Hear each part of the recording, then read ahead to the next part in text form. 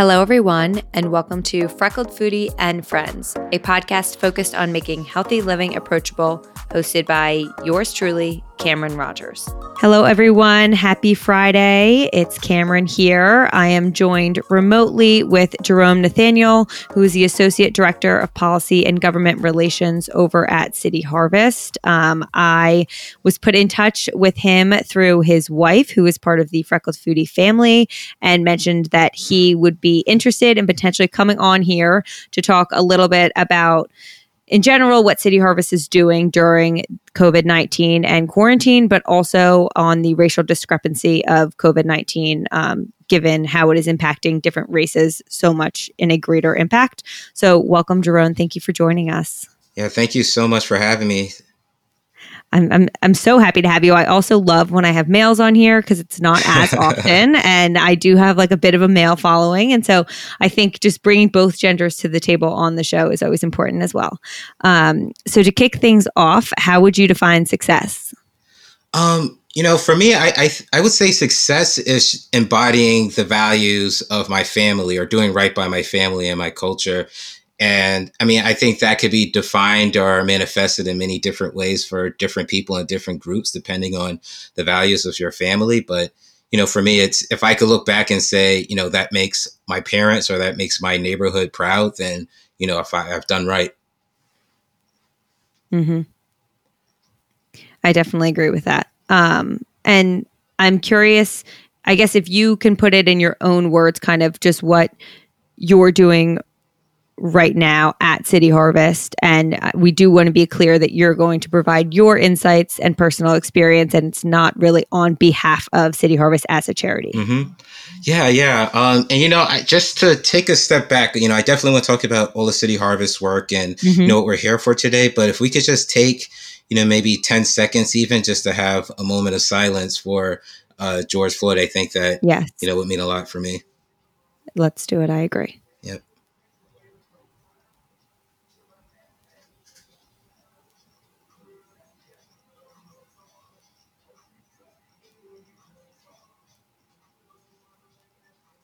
Yes. Thank you for that moment.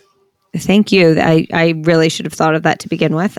So thank you for bringing that up and doing that with me. And I do want to mention to everyone that's listening, we're recording this right now on a Monday that the past weekend has been incredibly emotional, specifically for Black people, given everything that has happened. It's been a long time coming right now, but with this Black Lives Movement, the protests have been really, they've taken over every news outlet, everything. Yes. That is the focus right now, which it should be. And I really want to thank you for you taking the time, given everything that is happening right now. Yes. And I'm sure the emotions you're going through, to be here with us and to have this conversation. Yeah. I'm located in Bed-Stuy from East New York. So, me and my wife are very much in the heart of a lot of the response that's happening here in New York City. So it's something that we hear, we see, we walk with, and that I've lived with my whole life. So it's definitely hits hard at home. And, we can unpack it a little bit more today, but it's, and unfortunately, it's Groundhog Day for a lot of people of color in this country. Yeah, I was having a conversation with someone, and I was talking to my sister, and I said, like, I am so emotional because I'm so angry with myself that this has always been something I've been aware of and I've obviously cared of, but I've never really put in the time or effort to do the work and educate myself further. And I said to her, like, I haven't been able to sleep for the past 3 days. And then I get mad at myself because I don't deserve anyone's sympathy or tears or caring. Like, the feelings I'm feeling are the emotions that people of color, specifically Black people right now, feel every single fucking day. Yeah. So who am I to be like, oh, I can't sleep because now I'm doing the work? Like, these are emotions that weigh heavily on Black people's minds from the moment they wake up to the moment they go to bed. And I think that's a big realization for specifically white people right now who are leaning in to do the work and to educate themselves as just a first step, since this is a lifetime journey. It's not just going to change overnight. But I think that was a big realization that I'm hoping people are having, that the emotions they're feeling are ones that are felt every day by people of color, specifically Black people, with what's happening right now. Yeah, exactly. It's micro, it's macro, it's internalized, honestly. Mm-hmm. Yeah. And one of the articles I read actually that I talked about on my stories, but was by the Washington Post, and it was what white Americans can learn about racism from the coronavirus. Mm-hmm. I don't know if you read this piece, but this is really what sparked my interest in the racial discrepancy of coronavirus and its impact on different races. And it was eye-opening for me because the article, and I'm going to paraphrase it, and I'll link the full article in the show notes, but it was saying this fear that people are having of leaving their house, or their fear for the security of their job or their health, are emotions that people of color feel on a daily basis, and that's what racism feels like. Yeah, and I mean, in many ways, it's exasperated, and it's felt even more amongst people of color, who really comprise of the vast majority of essential workers in New York City. So this, Yep. Sheltering in place thing is not for everyone. Yes. And I also had that debate where I felt guilty that I was relying on, for instance, like Instacart or Postmates or Seamless for doing grocery shopping. And I was like, why am I relying on all of these other people? I'm fine. I'm a healthy young person. I'm not at high risk. I should be also going to the grocery store. But then I had a few messages that were like, well, also on the flip side, the people who are doing this work, this is their job. And with unemployment where it is right now, like, they need to be paid more than maybe I do. So then should I give them the job, or like hire them to be making the money that they need to be making through their job? Yeah, I mean, it's definitely very complex. I don't think there's any, silver bullet on something like that, because, you're trying to balance public health with, Mm-hmm. Essential activities or tasks, and, just also caring for the community and your brothers and sisters. So, I think everybody from all walks is, sort of conflicted with something like this. Yeah. And one of the statistics that I'm sure has been updated, but I had the article in front of me, was saying that the Black counties account for 22% of all counties, but have 52% of coronavirus cases and 58% of deaths from COVID-19. So it's very clear that Black people are being impacted way more severely by COVID. And is that something that you can speak to from work you've done or what you're seeing? Yeah, definitely. So I think I know I jumped around a little bit, but no, that's fine. That's what the show's all about. Yeah, I could take a step back and first answer your first question about what City Harvest is doing or what we're seeing. And then, I could dive a little deeper into some of the layers of the racial disparities in COVID-19, food insecurity. And, we'll probably find that story sounds near identical. And you can almost not even use the word COVID-19 once. You might think I'm telling the same story about why food insecurity affects people of color more, why COVID-19 affects us more, why criminal injustice affects us more. It's really that same story rooted in racism and a system that was built and evolved from our country's history of slavery in many ways. But so for City Harvest, we've been around since 1982. So it's been about 38 years since we've been doing this work. And we've been rescuing or picking up surplus food, donated food, or mislabeled food from 2,500 different retailers and donors. That includes farmers markets. For instance, the farmer might not want to drive all the way back up to the Hudson Valley with his leftover produce. So he's donating that to City Harvest. So City Harvest picks up that food from all those donors. And then with a fleet of 22 trucks, we're delivering that food free of charge to a network of 400 different pantries, soup kitchens, shelters, and emergency food programs across the 5 boroughs.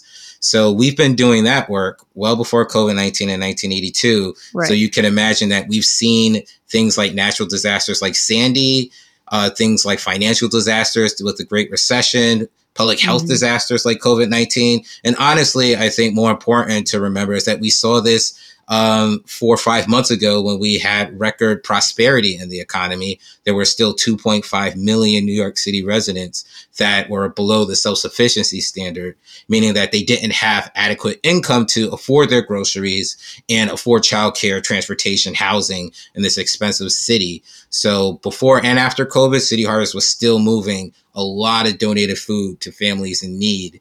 But what we found after COVID-19 is that we went from having a projection of donating 64 million pounds of food to pantries and soup kitchens to serve 1.2 million New Yorkers.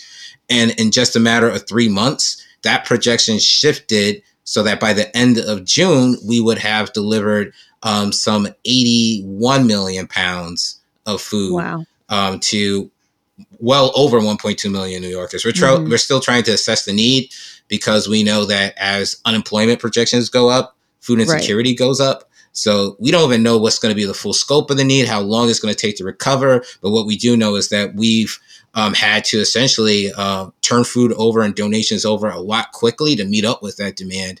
And we're still trying to meet that demand, because there's people who've never been to a pantry or soup kitchen, but are going to the first time during these times.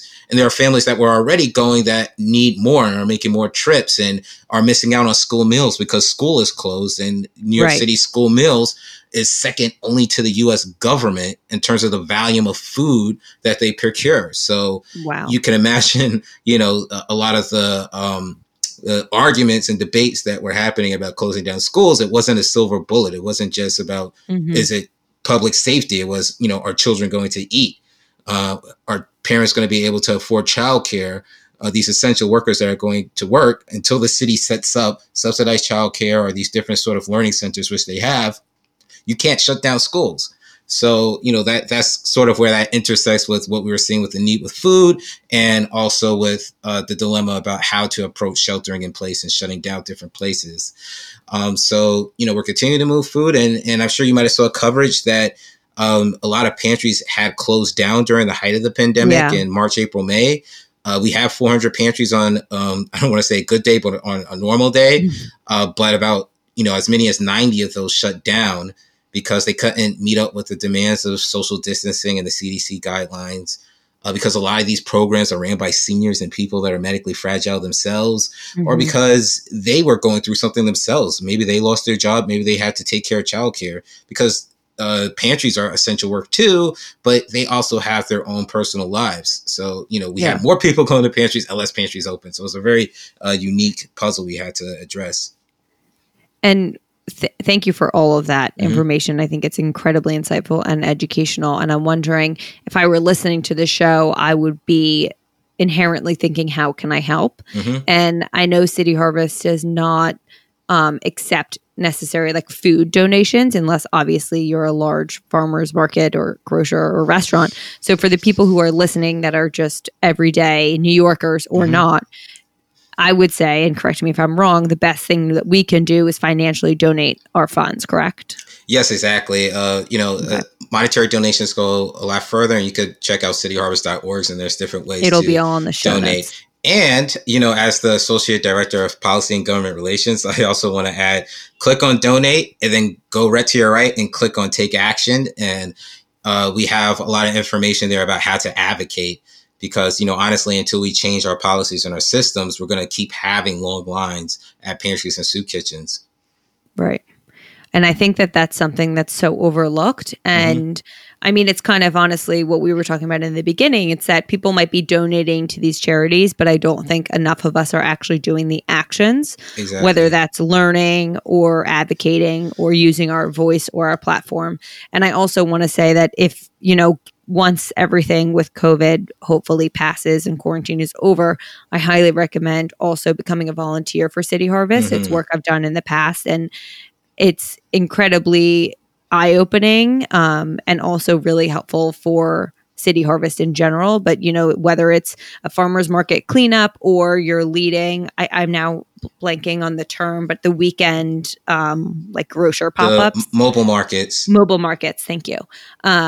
So I do, that'll all be in the show notes as well. But for anyone listening, once coronavirus has passed, I would really encourage you to also get involved with your time, not just with your dollar. Yeah. And, just to that point about our mobile markets and really our volunteers in general, I also think it's important to add that during this time, we've been able to hire a lot of temporary workers who have been laid off, many in the food service industry, to help with our volunteer work, sort of sorting through donations that are in bulk and repacking them into family-sized bags or meals. Because we know that, a lot of people are out of work and we still also need that support from volunteers.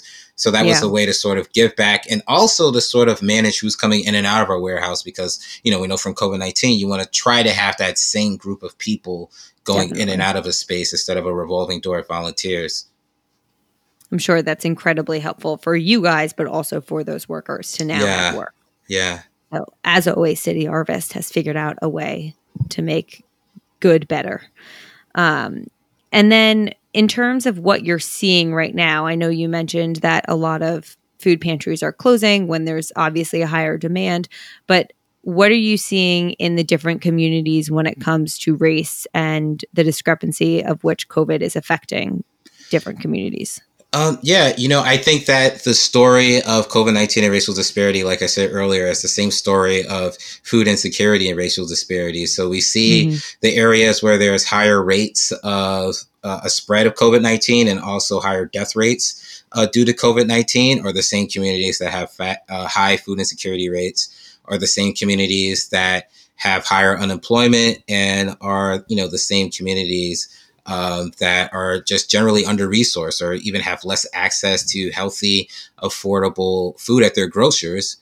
And even if there was healthy, affordable food, they lack the income from, a well-paying job to access those fruits and vegetables that are healthier in their community.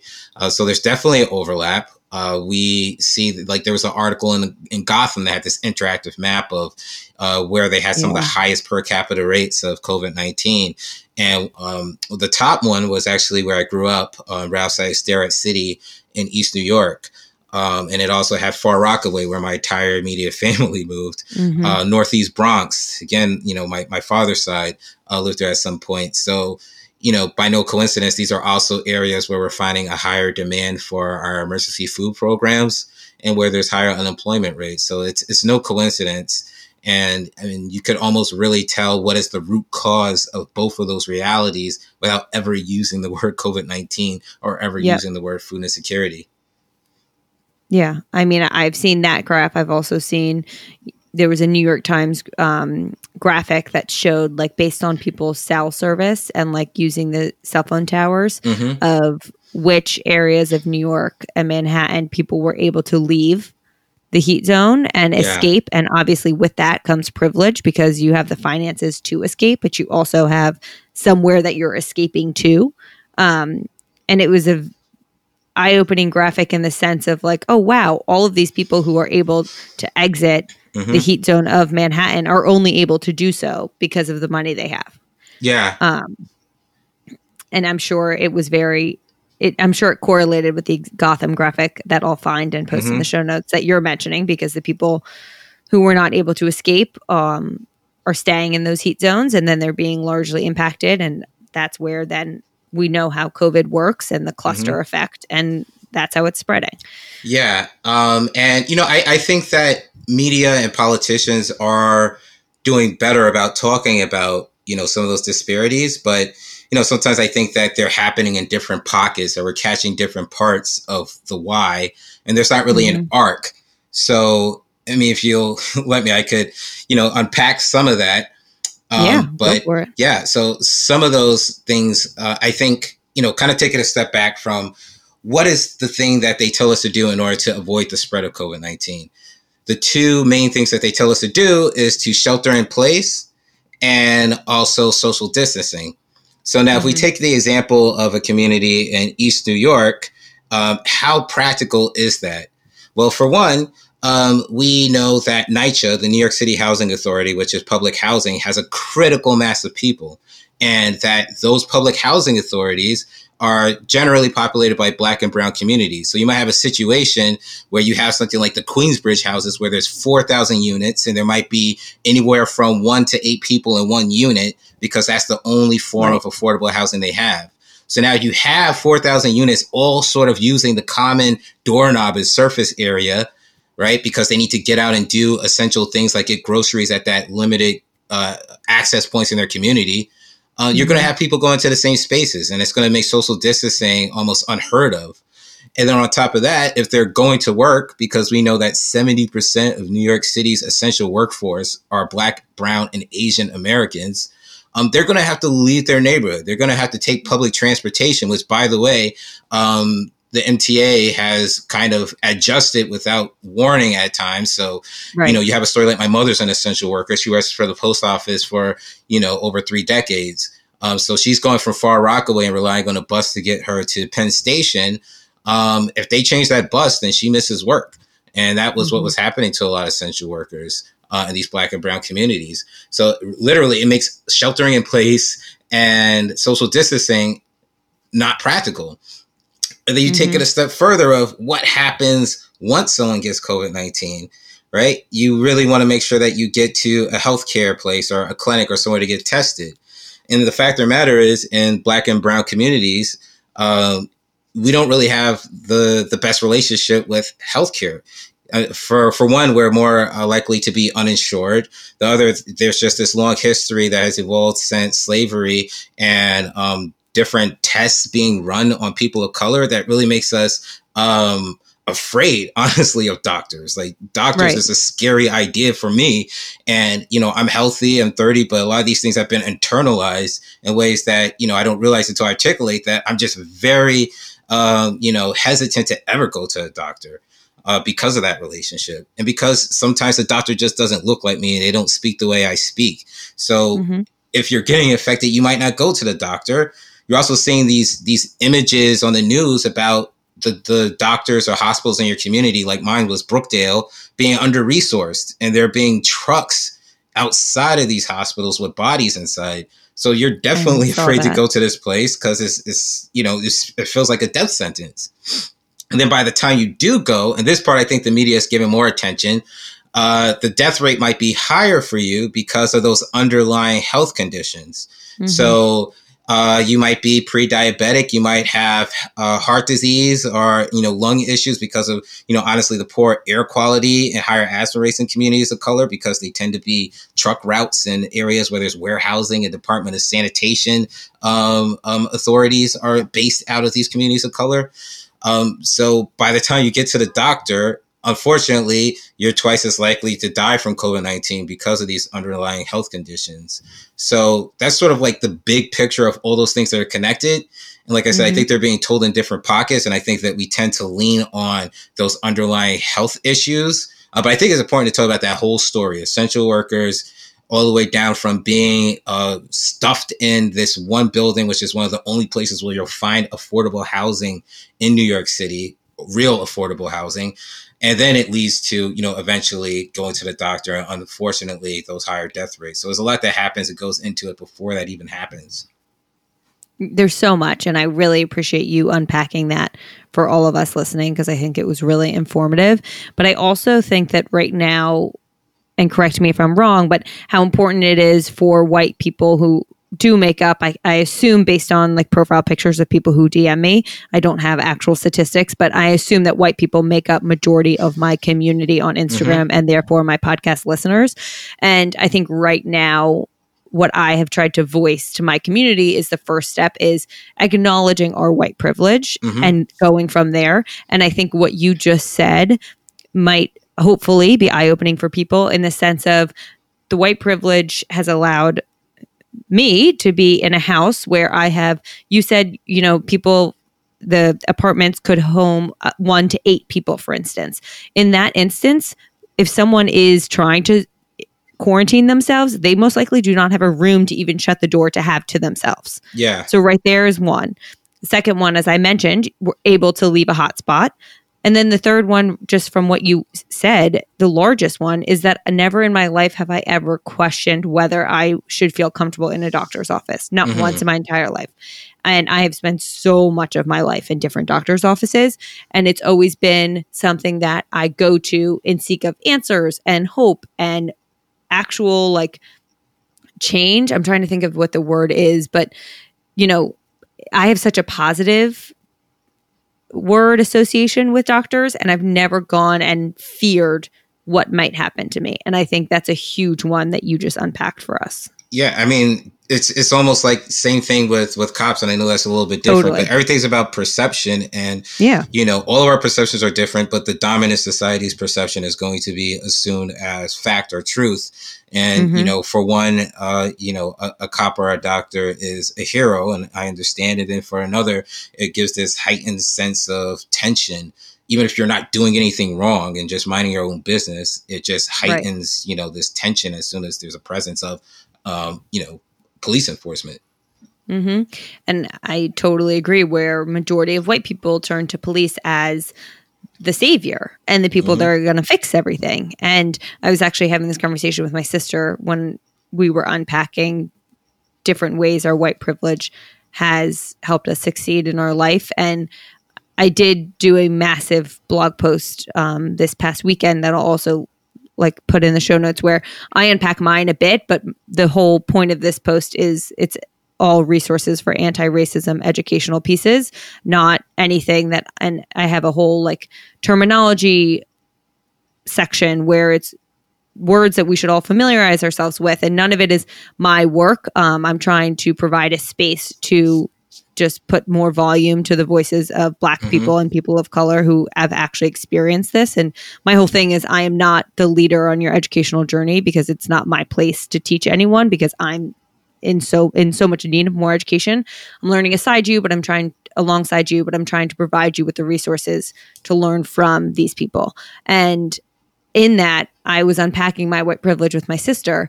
And one very, very obvious example for me that I still think about all the time is I was not arrested technically, but I was taken from a party when I was 15 by the police. They broke up a party. Everyone ran. I got grabbed by the back of my shirt and put on the ground and eventually taken in the back of a cop car to the station. And I remember thinking, never once did I fear for my life. My whole fear was oh my God, what the hell am I going to tell my parents? And I remember being in the back of a cop car and having the audacity to talk back to the officer and ask him why there weren't seatbelts in the back seat. I'm like, this is unsafe. Why aren't there seatbelts back here? And looking back, I'm like, what the fuck was I thinking? But it just shows that I never once ever would have thought my life is in danger. And the fact that I also got to the police station, called my mom, and left without so much of a slap on my wrist. There was no breathalyzer. There was no charge. There was nothing. And for me, that's such an obvious moment of the color of my skin changed that entire situation from both my perception and the outcome. Yeah. Yeah. And I think so often when, people have those experiences and, they're able to look back, I think that it's important to always look back at those kind of experiences and just realize, I think sometimes we have the tendency to automatically think that the word privilege nowadays have a negative connotation, but not unless you make it a negative connotation. If you're not, looking back and analyzing and growing from it, then that's another thing. It's a privilege to learn. It's a privilege to evolve and grow. I totally agree. And I talk a lot about mainly financial privilege on my platform. And every time I tell my story on someone else's podcast of leaving the corporate world to do Freckled Foodie full time, I'm like, I can't tell the story without acknowledging and addressing the privilege that allowed me to make this decision. And it's something I openly talk about. And I think I've gone through phases of guilt over my family's financial status and means. And I've recently specifically come to the terms of my feeling guilt doesn't change anything, but having the privilege and the ability to actually put the money to use and connect people who might not have that same privilege, or to provide a space for someone else to have a voice, then it's a great thing because I'm actually doing something good with it. Yeah. And I think a lot of my community has messaged me I'm feeling similar things that you're feeling in terms of privilege, and it's my parents' money, it's not mine. I'm like, okay, well, if you can convince your parents to donate X amount of money to a charity that really fucking matters to you, then that's great. Yeah. Let's strap in that privilege then and own it and just do something good with it. Yeah.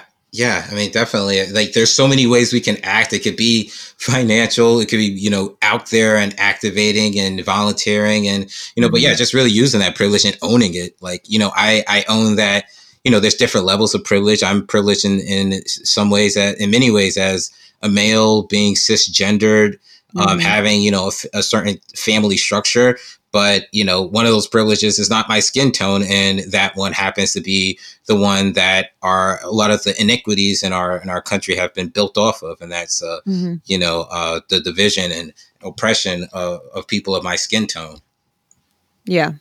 And I think right now, like you said, there are so many privileges. I was writing them out yesterday, whether it's your sexual orientation or even like your looks or your body type. There's like thin privilege where you go to a store and you always know that you'll find something that fits you. And you don't have to ask, you don't have to look for specific stores or, skin privilege. There's so much, but finding ways.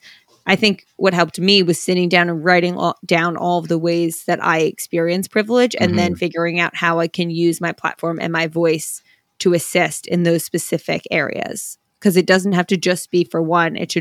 We should be talking about all of them as well. Yes. I'm curious. I know we've talked a lot about your work and a bit about your life, but what is your favorite characteristic about yourself? I would say being level-headed, or being able to assess a situation. It's just worked for me professionally. I think, strangely enough, if I get like a mid-year review or appraisal, like over the years, I feel like all my supervisors have literally used the same term, cool as a cucumber, which sounds pretty specific to have heard that from like 4 different people. So, I still room with it. I'm cool as a cucumber. And I love that. Helps. I wish I was a little bit more cool. I'm a bit hot-headed sometimes. I was saying yesterday, I'm like, sometimes I just wish someone, when I'm fighting with them, I'm like waiting for them to apologize just so I can go off again on them. Like, that is the opposite of being cool as a cucumber. And then also, I think I would be remiss if I did not ask because as a Black male right now, you're speaking to a largely white female audience. Other than educating ourselves and doing the work and learning more and assessing our privileges and what we can do with them, is there anything else that you would like to say to the listeners or ask them to do? Yeah, I think, one thing in terms of like that self-education, if I could endorse one book that I think is almost like the manual for people that are trying to make that shift, is Michelle Alexander's The New Jim Crow. And it came out like 2011, 2012, right when I was graduating. And it really, it really lays out the systems that start from slavery and evolve to the Black codes and went to Jim Crow and now the new Jim Crow, the criminal and justice system. And in some ways it also touches on, I think, a form of slavery and oppression that we kind of skip over, which is redlining, which kind of birthed gentrification. So, a lot of what we see with COVID-19 and the disparities and there being critical masses of people of color in these under-resourced communities are really the child of redlining. So to just really educate yourself on redlining, because that tells you a lot about New York City, Chicago, and other predominantly Black and brown communities. And the other thing that I think is very, very, very important is to have those conversations with family members, friends, and community members that might be on the fence or might be all the way, right. Or in the other direction. Because, at the end of the day, like I could get up here and talk all I want. But it's not my responsibility to convince your family members. And B, you're their family member. They're going to listen to you more than they would ever listen to me, especially if they're not, didn't have the awakening yet. So, I think those are 2 important things. I think that's huge. And I've actually gotten a lot of DMs on that specific point over the past few days. I'm very fortunate that this has been a conversation my family's been having for a while. My sister is married to a Black man. And so this is obviously something that we talk about as a family. It's still something that we need to discuss more. I don't think you can ever talk enough about it. But I think that a lot of people have messaged me specifically when it comes to the protests saying, I'm trying to have a conversation with my parents about it and they're just not getting it. And the protest is the breaking point where, I think the parents are like, oh, well, they're focused on the stores and all of that, rather than the actual root cause of the protest and what's really going on. Yeah. And again, that has to do a lot with what media you're consuming and what channels you're watching. But I think that is the most important thing after you're doing, like, once you begin to educate yourself and you start doing the work, putting it into practice of calling people out on this. And I know it's uncomfortable, but like, that's the whole point of owning your privilege and acting on it, because you have the ability to call people out on it without them pulling the race card of like, oh, you know, if you're both white and you're like, that shit's racist, you have to stop fucking saying that. Like, then they're going to have the conversation. And I even had this conversation with my husband yesterday where I'm like, I feel so uncomfortable by reflecting back on certain things my friends have said, that I love these people and I don't think they realize that they're being racist, but I just kind of sit there and I'm like thinking to myself, what the fuck did they just say? But I'm not saying anything out loud. And we were having the conversation of moving forward. Like, I'm done just sitting there. I need to actually act on it and call them out and educate them and explain to them why they can't be doing shit like this. Yeah.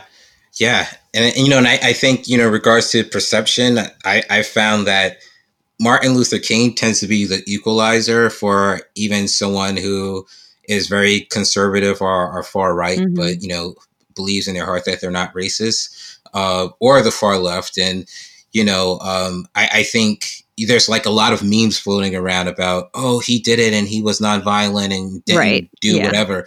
And then there's like two kind of counter quotes under that. And one that I think is very important is that Martin Luther King said, a riot is the voice of the unheard.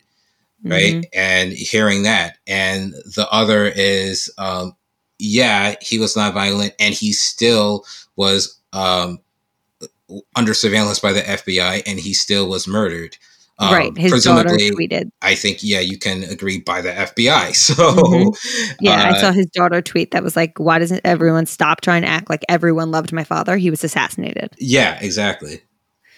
I also think The Daily Show had an IGTV that I linked in my post that I thought he did an amazing job of really just laying it out simply of, if you care more about the businesses that are potentially being looted or, you know, the glass windows are shattered right now than the actual Black lives that have been killed, then you're part of the problem.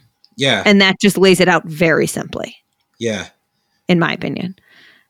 Well, thank you so much for doing this and for speaking with us and having this conversation. And before we close, I do bring it a little bit towards food. I ask what the 3 ways to your heart through food are. So it can be as generic of like a food genre or specific as an exact meal from an exact restaurant. Yeah. I would say one is the food being local. I mean, I can have a salad and it's just, I don't want to say just a salad, but it might just be a salad for me. But then as soon as you tell me that the kale came from somewhere upstate, then suddenly like I want to know the story and it tastes like 5 times better than if I just didn't know it mentally. So isn't it funny how that happens? It's so true. Yeah. I think the other thing is having like surprise meals without me having to like say what I wanted to eat and it's just made for me. So I don't know, like today I might want sweet potato fries, but you know, I don't want to have to say that's what I want, but just kind of like walk in somewhere and it's like, wow, it's exactly what I wanted. So just appears in front of you magically. Yeah. And I think the other is like, you know, I'm an avid fisherman. So cool. I enjoy just, you know, working for what I eat. You know, even if it's a community garden plot I have here in Bed-Stuy, or if it's the fish I caught out in Sheepshead Bay, Brooklyn, it just feels good to say like I was, you know, personally a part of my food cycle.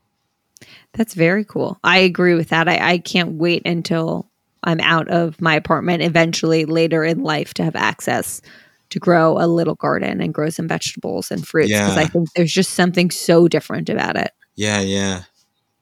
Well, thank you so much, Jerome. I really appreciate you coming on here and sharing your story and your views with my audience. I usually ask people for their handles, but I know that this is different. So I'm going to plug like City Harvest and everything. And I'll ask you for a bunch of links if you want to plug anything to put in the show notes. Yeah, definitely. I have tons. All right, well, good. Well, thank you so much. Yeah, thanks so much for having me. Appreciate it. Be healthy. You too. Yep. All right. Thank you all so much for listening to today's episode of Freckled Foodie and Friends. I thoroughly hope you enjoyed it. If you could be so kind, I would greatly appreciate a rate and or review on whatever platform you use to listen to your podcast. Currently, this one's available on iTunes, Spotify, or Google Play. Please subscribe to make sure you're up to date with new episodes coming at you every Friday morning. If once a week isn't enough of me, please follow along on my most active social channel, Instagram. Find me, my unedited videos, recipes, random rants, and info for all my other social channels on there, @Freckled Foodie.